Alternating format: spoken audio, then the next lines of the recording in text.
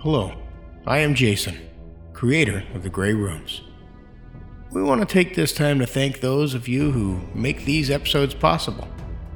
Without these lovely patrons, the things that we are able to do with this podcast at present, well, they just wouldn't be possible.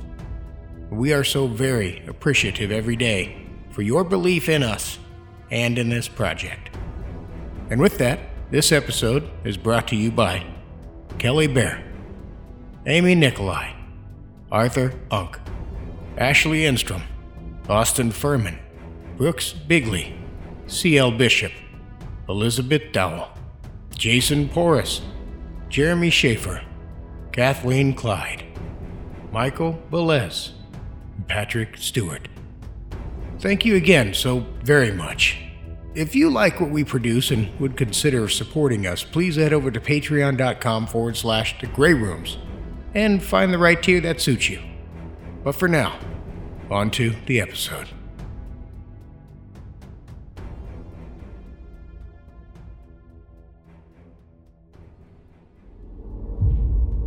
You awake.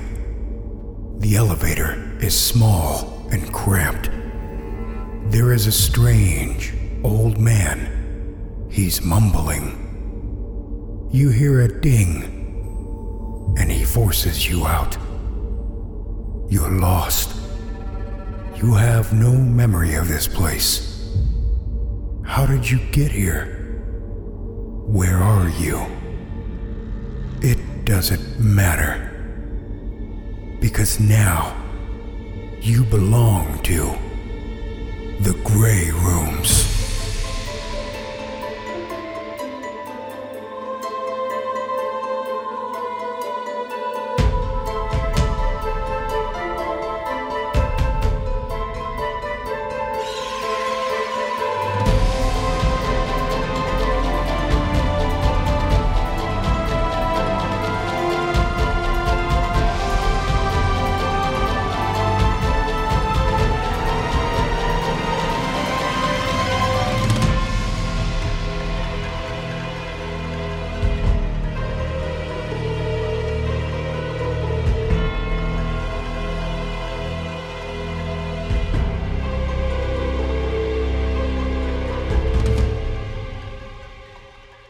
Season 2, Episode 4. I could swim forever in the rich, dark velvet chocolate of his eyes. I would buy you the moon. Best put this on, miss. It's not much to look at, I know, but it'll keep you warm. The life vest hung on me, cumbersome and untied. Come with me for a stroll on the promenade. He was a proper man of London. It's not fair. And I was a simple girl from the Cotswolds. His surprisingly warm hands went to my throat and pressed. You spoke with him about my inheritance. Let me help you, lass. Maybe we can tuck it in all over that blanket to help keep you warm. What? No! We struck a berg, lady. We're sinking. I'm sorry. I heard the sound of a distant scream, followed by a splash. They'll pull you in and keep you safe. It's just a short swim if you jump clear. All around us was terror, explosions of screams, the yawning, monstrous sound of the enormous ship dipping under the waves. And in that final moment, just as the icy water crawled up my body, I looked up, and I swear, I saw the moon.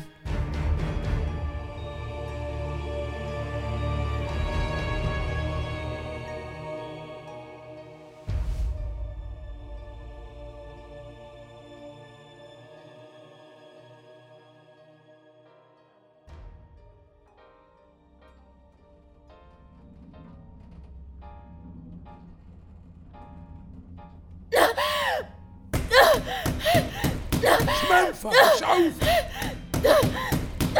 Samantha. Samantha! He killed me. I thought he left me. I was willing to do anything for him. Yes, well, he must have done such a great job, but you're able to respond to me underwater. Fascinating. What?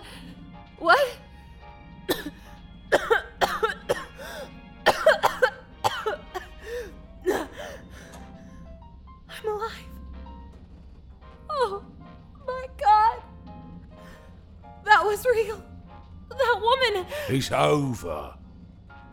Tough, isn't it? Sometimes those stories make for harrowing experiences. I still feel like... I think I'm gonna be sick. Out of the question! No puking in the elevator! That was... so... real. Did that really happen to her? Please, Todd, tell me that was like a movie. Just made to terrorize me. I can't, miss. Well, it might be made up. Might be someone's memory. Might be something that's still gonna happen somewhere. You're gonna experience plenty more horrors, I suspect. The Grey Rooms. You're gonna hate it. I have to get out of here, Todd. You've said that before. A little peek here and there for the way out. And don't forget a bottle of whiskey or a few beers while you're exploring. We all have our needs in this disgusting place, miss.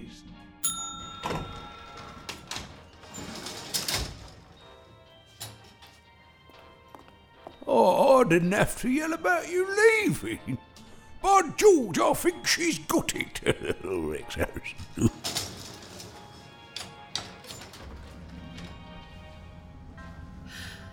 Okay, Sam. Think. Every day you are going to freak out with these rooms. They're killing you. Literally. Maybe metaphysically, too. Jesus. You have to get out of here. But how? Maybe I should try the outside door again. But just keep running. No. He'll just bippity-boppity-boo and be right next to me. There's gotta be clues somewhere, right? Bob's desk, for one. He wasn't standing around it before. I just need to take a peek at what's going on.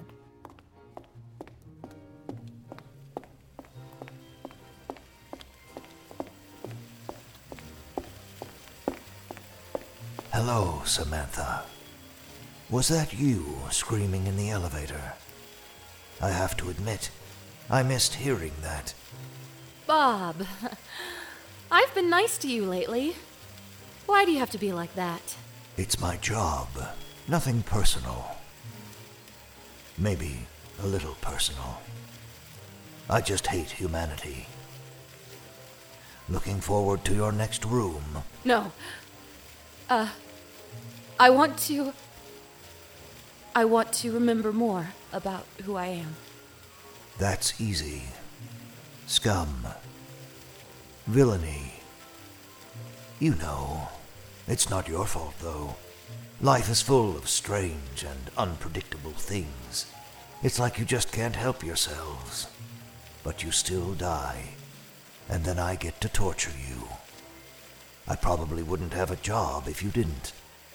So I guess I should thank you. Wait. You said I died? As in before this? You said... Oh, did I forget to mention that earlier? Your life is over. You died. There was a funeral and everything. I don't remember. God, I don't remember anything. You want to escape, but there is nothing to escape to. You know, this is starting to feel like one of the rooms, doesn't it? Hold on, I need a good ending. Ah, the end. What do you think? I just want to get out. I want out of this. Why are you doing this? Stop it. Let me go. You want me to dig up your bones? Disgusting.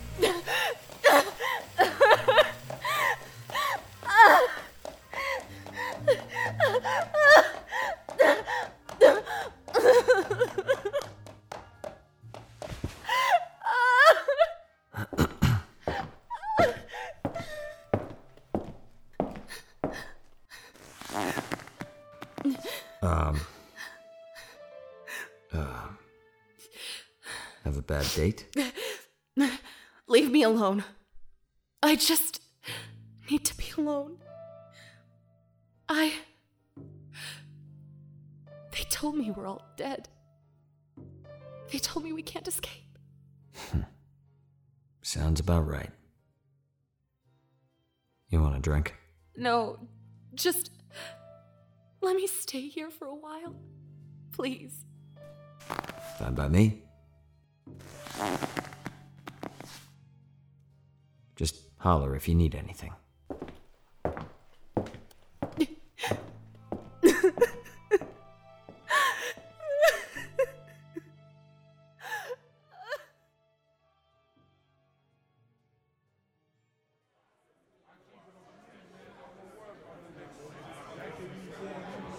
Isn't this exciting? I don't even know what this is. If he starts healing people after they roll around like idiots, I'm leaving. It's nothing like that. Seriously, he's trying to change the world.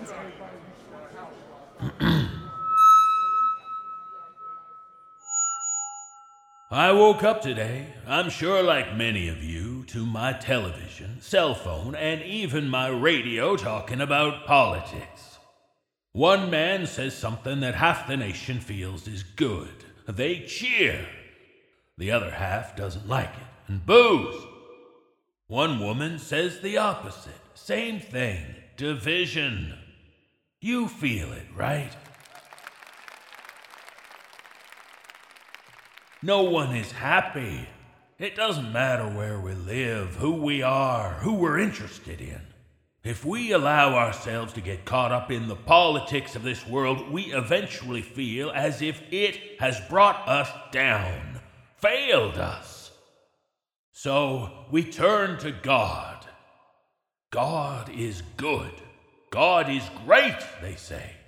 But they fight over what God wants, what God will do, who God even is. Priests become like politicians. Churches become like political parties.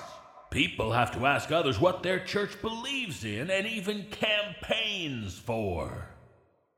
But all of you here today are not here to campaign for anything. You're here to enjoy the truth about God. For God is good. God is great. And I know this because looking out into this crowd, I see people from all races, all genders, all sexualities, all lifestyles.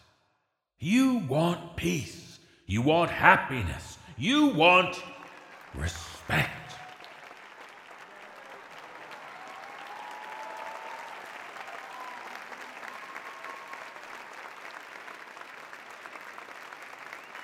And that's not just what you deserve, my friends, my ever-increasing family. No, that is what you'll get. This is what the Church of the One is all about. Not individuality like our politics that only think of and help themselves. No, we are one people. Brothers, sisters, mothers and fathers, family. Respect. Love, forgiveness. We will rise above the hate that defines humanity and become that one people.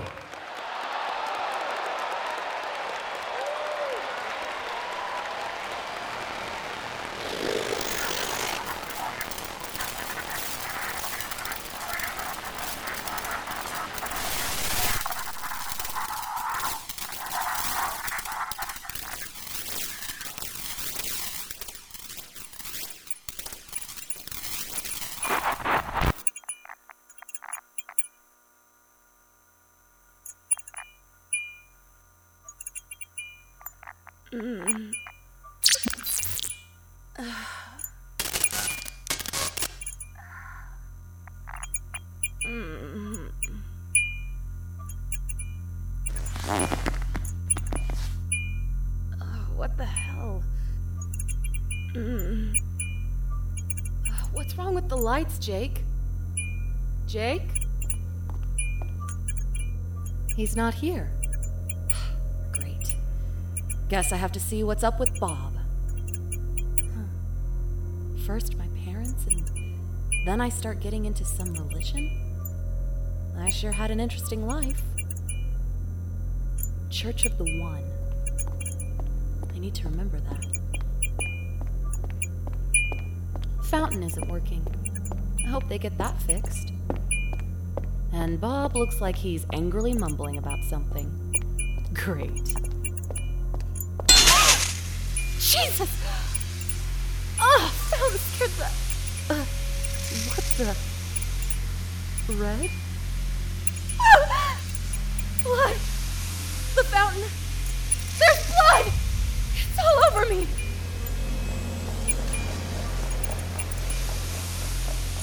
Bob! Bob, the fountain is oozing blood! Bob! God is good. God is great. God is good. God is great. Bob! God is good. Bob! God is great. Damn it! Snap out of it! I'm sorry, Raymond. I let you down somehow. I messed everything up. I'm sorry. God is good. God is great. God is good. God is great. I'm sorry, Raymond. God is good. God is great. God is good. Todd! Todd! Why is the elevator all messed? Todd, no!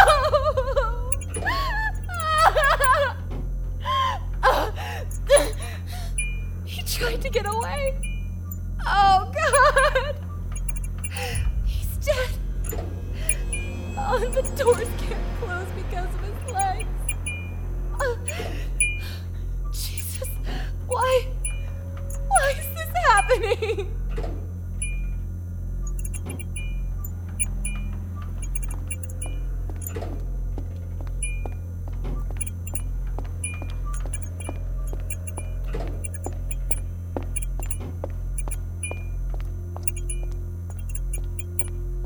Oh my God. The door's open. There's footprints. Oh, there he is. No, they can't be. He can't be here. He's only there if I leave. He can't be. No. No, not the lights. Please, God, not the lights. Don't shut them off. Don't let me stand here in the dark, please.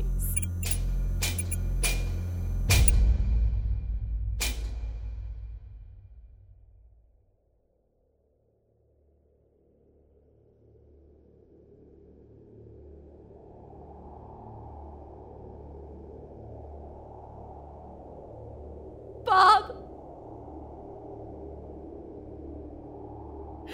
Bob! Get the lights back on! Please!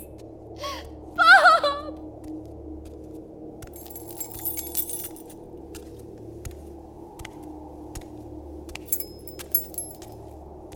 You haven't said hello in a while.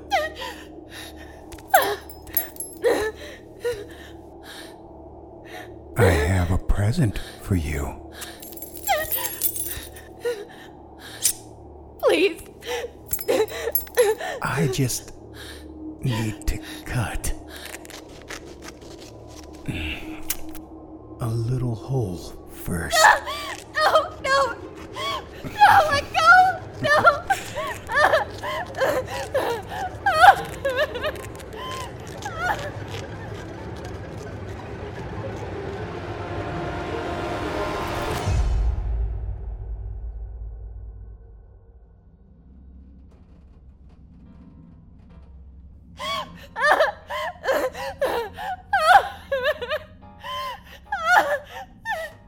Miss, are you all right? No, Todd. No. I'm sorry. Died. I I saw you in the elevator. Yes. I'm in the same situation as you. I'm sorry, Todd. I'm so sorry. The warden, he got in.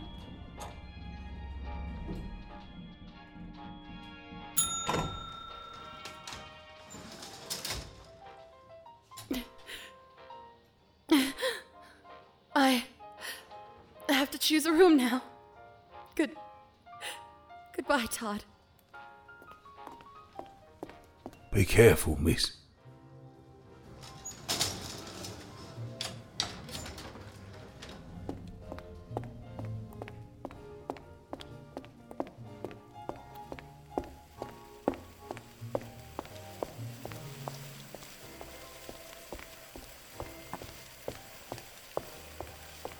Bob, please tell me you're done mumbling.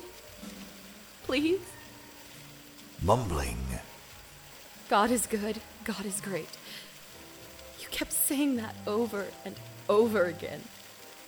No, I would remember something like that. You also mentioned someone named Raymond. Do not mention that name. You mention it one more time, and I swear to you, Samantha, I will drag you out and throw you to the warden myself. Do you understand me?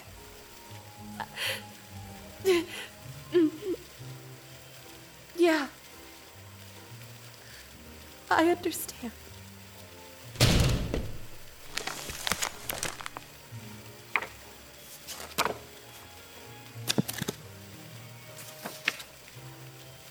Two rooms. One is about an old man in an iron lung during the apocalypse. The other is about two police officers answering a call. I don't care. What? I said, I don't care. Of course you don't. Fine. Two police officers it is. Room 1290. The room's entitled After the Call. Okay.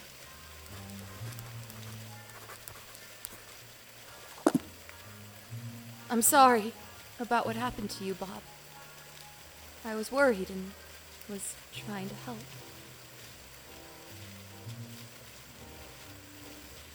All right. I'll see you next time.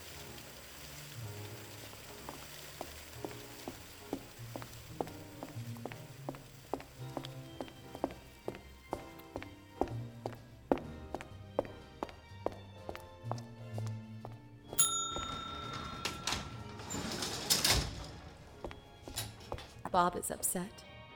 Don't take it personal. He feels betrayed. We all did bad things. I think Bob started to believe that Raymond stopped being a bad person. Bob learned a very harsh lesson in the end. Maybe we really did need the Church of the One. Don't say that. Ever.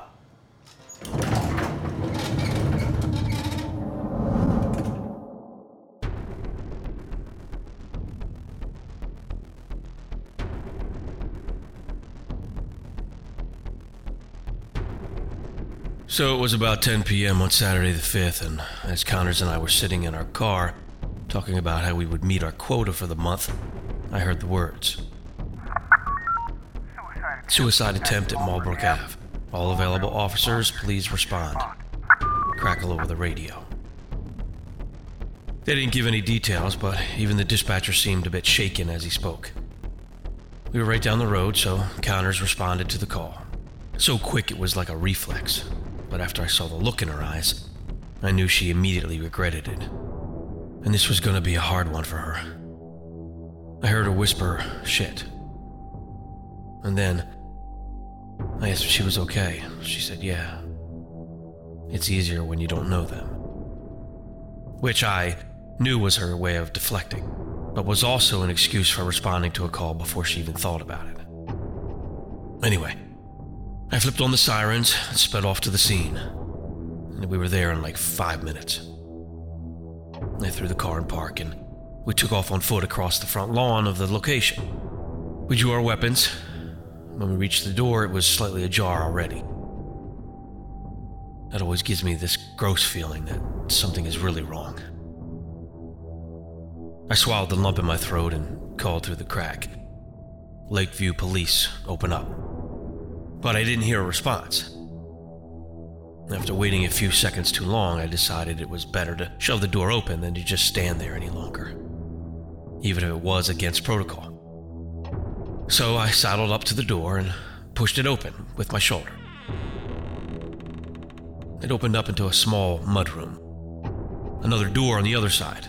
It was also slightly opened. The only thing I saw were some small shoes and like 4 pairs of women's sneakers. There were some coats hanging on a rack to my right and a small pink backpack on a hook. My heart immediately sank.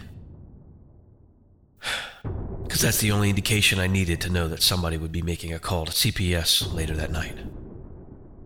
Anyway, I held out my gun and started walking. Connors followed close behind. I pushed open the second door and shouted, "Lakeview Police, we're coming in." But this time, my announcement was met with high-pitched screams and sobs that sounded like they were coming from the second floor. So we glanced around the bottom level before Connors and I ran up the stairs towards the sound. Behind yet another door, we heard deafening screams. And not only that, but we could hear the sounds of a struggle and what sounded like bed springs. Connor's face was pale. She was clearly not okay, but her desire to do her job and protect whoever was in there overrode her past trauma. She kicked the door open and pointed her weapon at the offender and shouted, "Lakeview Police," but she stopped mid-sentence. And then from my point of view, her expression shifted completely. It wasn't until I entered myself that I saw what was happening. And what exactly was it that you saw?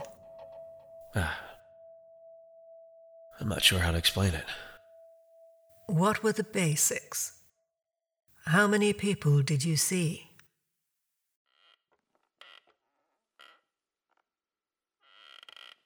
All right, they were 2 people. Thankfully, they were fully clothed. One was on top of the other. She looked to be fairly normal, but the other woman...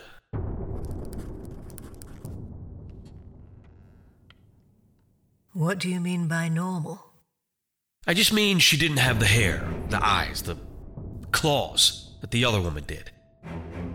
It looked like a Halloween costume, but... man. But it just seemed too real. What other details do you remember about the scene? There was a shotgun on the floor. Small pool of blood across the pillow on the bed and a large splatter stain on the ceiling. There were posters of boys hung up on the walls. A flower-shaped shag carpet covering the floor, and the sheets were all pink and decorated with princesses. The room looked like it belonged to a little girl, but there was no little girl to be found, just 2 women, one wrestling the other into submission on the bed. I see. What happened next? Well, Connors stopped short, but regained her composure pretty quickly. She stood at attention, her weapon trained on the woman wrestling that thing on the bed. The suspects didn't seem to see us there, though, which is probably a good thing, considering it took us a few seconds to even absorb what we were seeing. Assuming what I thought was a person in danger, hair and claws be damned, I holstered my weapon and lunged for the woman on top. Tackled her to the floor. I didn't think it was possible, but she got louder and started hysterically crying and hyperventilating in my arms. This woman screamed, "No, no, you have to hold her down. She attacked my little girl," right into my ear. She was crying and she had blood all over her face. So I said, "Ma'am, I need you to calm down. We're here to help. And we can get the situation under control if you just remain calm." But she wasn't having any of that. She flailed and scratched at me, screaming the whole time. Then I heard Connor shout, "O'Keefe, look out." She was still standing by the door with her gun pointed at the thing. I'd put the woman in a hold with her hands behind her and my knee on her back, and I looked up to see this towering creature that, in the best way I can describe, looked half woman, half monster, but I don't know. It just feels like a weird word to use.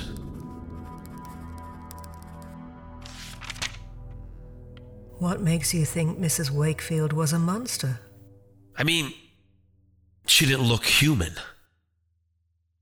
Her back was arched in this weird way, and she was at least 6 foot tall. It looked like she was standing on her toes. Her skin split in different parts of her face, making what looked like a snout jut out right above her mouth. I remember its exposed muscles and tendons, it's snarling at me like an animal. She also had a gaping bullet wound that ripped out a chunk of her head. Just missed her left eye, which was clouded over and rolled back. It was so covered in blood and mangled, it just didn't look right. There was this long black hair. It was growing out of random spots on her skin. And her nails were like claws. They nearly reached her knees. Her one good eye was twice the size of a human eye. It was a piss yellow color, the white just completely gone, and the pupil dilated the size of a dime. Otherwise, it wore this torn white crop top and jean shorts. Then, a half growl, half scream came out of the thing, and it slashed me across my face with its nails. I fell back and released the woman I was holding. As soon as she was free, she ran up to the thing and hugged its arms to its sides. I've noticed you're not consistently using female pronouns for Mrs. Wakefield. Is there a reason for that? Well, yeah, it's a fucking monster thing. What else am I going to call it? Her? There's no need to get upset, Mr. O'Keefe. I'm simply trying to understand the events of that night. Please continue. All right, I'm sorry. I apologize. That was when Connor seemed to snap out of her daze and calmly said, "Ma'am, back away and show me your hands." Well, her voice was calm, but that gun in her hand, it was shaking like a fucking leaf. I rose from my spot on the floor, drew my weapon, and aimed it at the thing, at Mrs. Wakefield. Connors and I stood beside each other, both guns pointed at the suspects. I have blood falling from my face, and we're in this kind of standoff between us and this couple. One of which is a fucking monster. I knew we were going to need more bodies to deal with this, so that's when I called for backup and animal control, ignoring the look Connors gave me when I did. We were all quiet while we waited for other officers to respond. After a few seconds, I put out my hand and slowly holstered my weapon. The thing, Mrs. Wakefield, in this woman's arms, she looked pissed off, but wasn't moving. I could tell she had a good grip on the thing. The other woman buried her face into her, I guess, fur. It started to calm down. She was still crying, but just not as hard. So I said, "Ma'am, please tell us what happened. We're just here to help."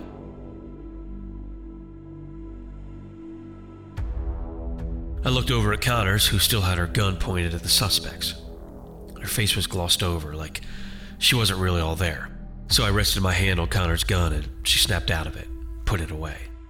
She started to blink back what looked like tears. You keep mentioning Officer Connors had some kind of trauma in her past. Was it hard for you to take that on as well as the case itself? I don't know. She had a fucked up childhood. She doesn't like to talk about it. When we were partners, she told me she's sensitive to rape and suicide cases, but we never went into any detail.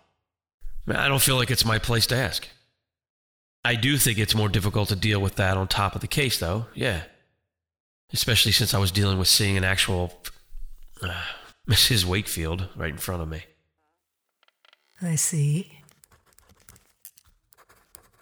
Continue. As the tension rose, the woman holding back Mrs. Wakefield mumbled something into her arm. Connors asked her what she said before I could. "This is my wife," the woman whispered. I did my best to hide the look on my face because, I didn't want to come across as insensitive. Really, I was thinking, did you marry her before or after she became whatever this is? But those recent sensitivity trainings helped me to keep my face from doing what my brain was thinking. I didn't want to ask for clarification because once she uttered those words, she broke into more loud sobbing. Breaking the awkward silence that followed, the creature howled or something. It broke free of her wife's arms and arched its back, doing that growl scream thing again, but this time it sounded pained. More hair grew from her arms, and her face had shifted to look more inhuman. I mean, you've watched werewolf movies before. You know what I'm talking about. So you think she was a werewolf? I mean, I don't know. What else am I supposed to call what I saw? We don't have a 10 code for that.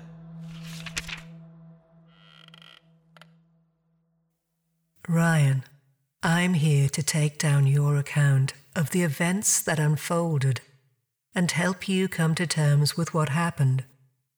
I'm not trying to judge you or make you feel foolish. All you have to do is tell me what you saw and explain your feelings about it. All right, I'm sorry. It's only been a few days, and I guess this has affected me more than I thought it would. It's like I can't think about anything else. I understand. Continue your story. All right, okay. So, we're in the room, and Mrs. Wakefield was in an incredible amount of pain, and we could tell, so we called an ambulance. It looked like something under her skin was moving and ripping through it to make way for shapes that her body just couldn't account for. And then she started speaking in this gravelly voice, wet with gurgling blood like from the back of her throat. She says, "Kill me, please." It sounded like she was clenching every muscle in her body, like she was in there, but she wasn't in control. I swear, I've never seen anything like this outside of The Exorcist. But the wife was holding on to her so tight. Her knuckles were white and her face turned red. She was really struggling to hold her in it. At one point, she gave me this look like she was sorry and scared at the same time. I didn't get why until she let go. She started crying again, but this time, like she had no more emotions left to give, and was just crying because it was all she could do. As the beast fell to the floor, all traces of Mrs. Wakefield left its features, and it fell onto all fours right in front of me. The bones in her legs snapped and cracked to accommodate the new posture, and she let out another howl of pain. More hair sprouted from her skin, which was, at this point, barely visible, and her teeth grew into these sharp spikes, like too large for her mouth. She stood there before me, whimpering in pain and panting. Her eyes were wild, filled with tears. She looked like at any moment she might bite me, or leap for my jugular or something. I was terrified. Thank God Connors had her wits about her, because I was standing there completely frozen in fear, and she noticed Mrs. Wakefield wasn't staring at me. She was staring directly behind me.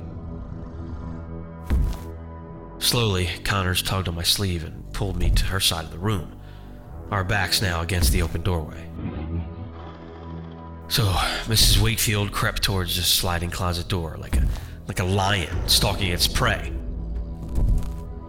Using hands that hadn't quite become paws, but they were kind of somewhere in between, so she slid the door to the side and revealed a small girl, sitting with her knees pulled up to her chest. She couldn't have been older than 5 or 6. Her small frame sat crying and shivering in a set of pink unicorn pajamas stained with blood. She had long brown hair pulled up in a short, messy ponytail, and a deep cut across her cheek. It matched mine. The wife was still sitting on the bed, slightly crying, attempting to speak up for her daughter, but nothing more than a whine came out. As soon as Connor saw that Mrs. Wakefield wasn't backing down, she bolted for the girl, but Mrs. Wakefield snapped at her. She backed up. I used those 2 seconds of distraction to step in, grab the girl, and dart through the door. But you never made it out. No. That's when I got bit. Right through my calf. Those teeth just tore into that muscle, and I still can't put any weight on it. What happened to Officer Connors? She grabbed the kid and ran outside. EMT and our backup had just arrived, so she was able to get into the ambulance right away. And Mrs. Wakefield's wife? She didn't make it. After I grabbed the daughter and was bitten, Connors grabbed the kid and the wife jumped onto the back of Mrs. Wakefield. The two wrestled to the ground long enough for me to escape, but when I turned around, she'd been torn to pieces. It was a fucking massacre. EMTs and animal control ran up to the room, but the beast jumped through the window before anybody could catch her or attend to anyone's wounds. God, it was a fucking nightmare.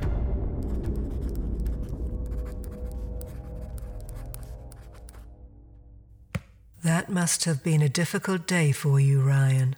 Yeah, it was. I've prescribed some sleeping pills for you until our next session. Those should help with any nightmares you might have.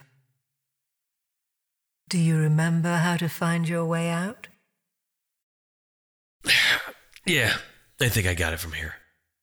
You know, officer, that little girl means more to my people than you could ever comprehend. You had no business intruding like you did. What the fuck? Holy shit. Fuck.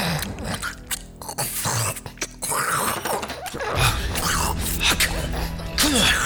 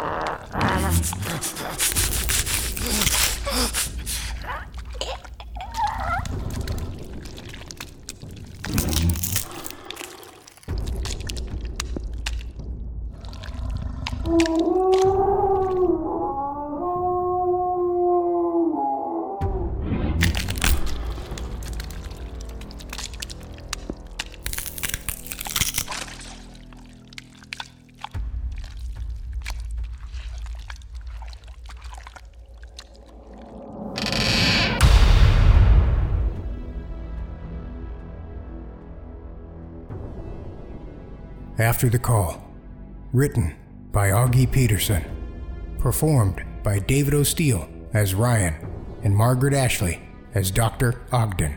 The Samantha Winters episode was written by Brian Black and performed by Sarah Thomas as Samantha Winters, Graham Rowett as Bob, Alistair Mackey as Todd, Mark Whitten as Jake Stone, Allison Brandt as Jackie, David Cummings as Reverend Hicks, and Jason Wilson as the Warden. Musical composition was by J.M. Scherf. Artwork for the episodes by Cassie Pertite. Additional artwork as well as social media and Patreon support by Brooks Bigley. Audio engineering and sound design was by me, Jason Wilson. Once again, we thank you ever so much for your time, and we thank you ever so much for your support. By listening to this episode, rating it, leaving reviews, you help us tremendously. We appreciate that. We also have a ton of social media, Twitter, Instagram, and Facebook. We also have a Patreon. feel free to stop on by patreon.com/The Grey Rooms and find one for you today. Once again, thanks ever so much for lending us your ear, and we look forward to bringing you more in the coming weeks. Till then, we will see you in 2 weeks.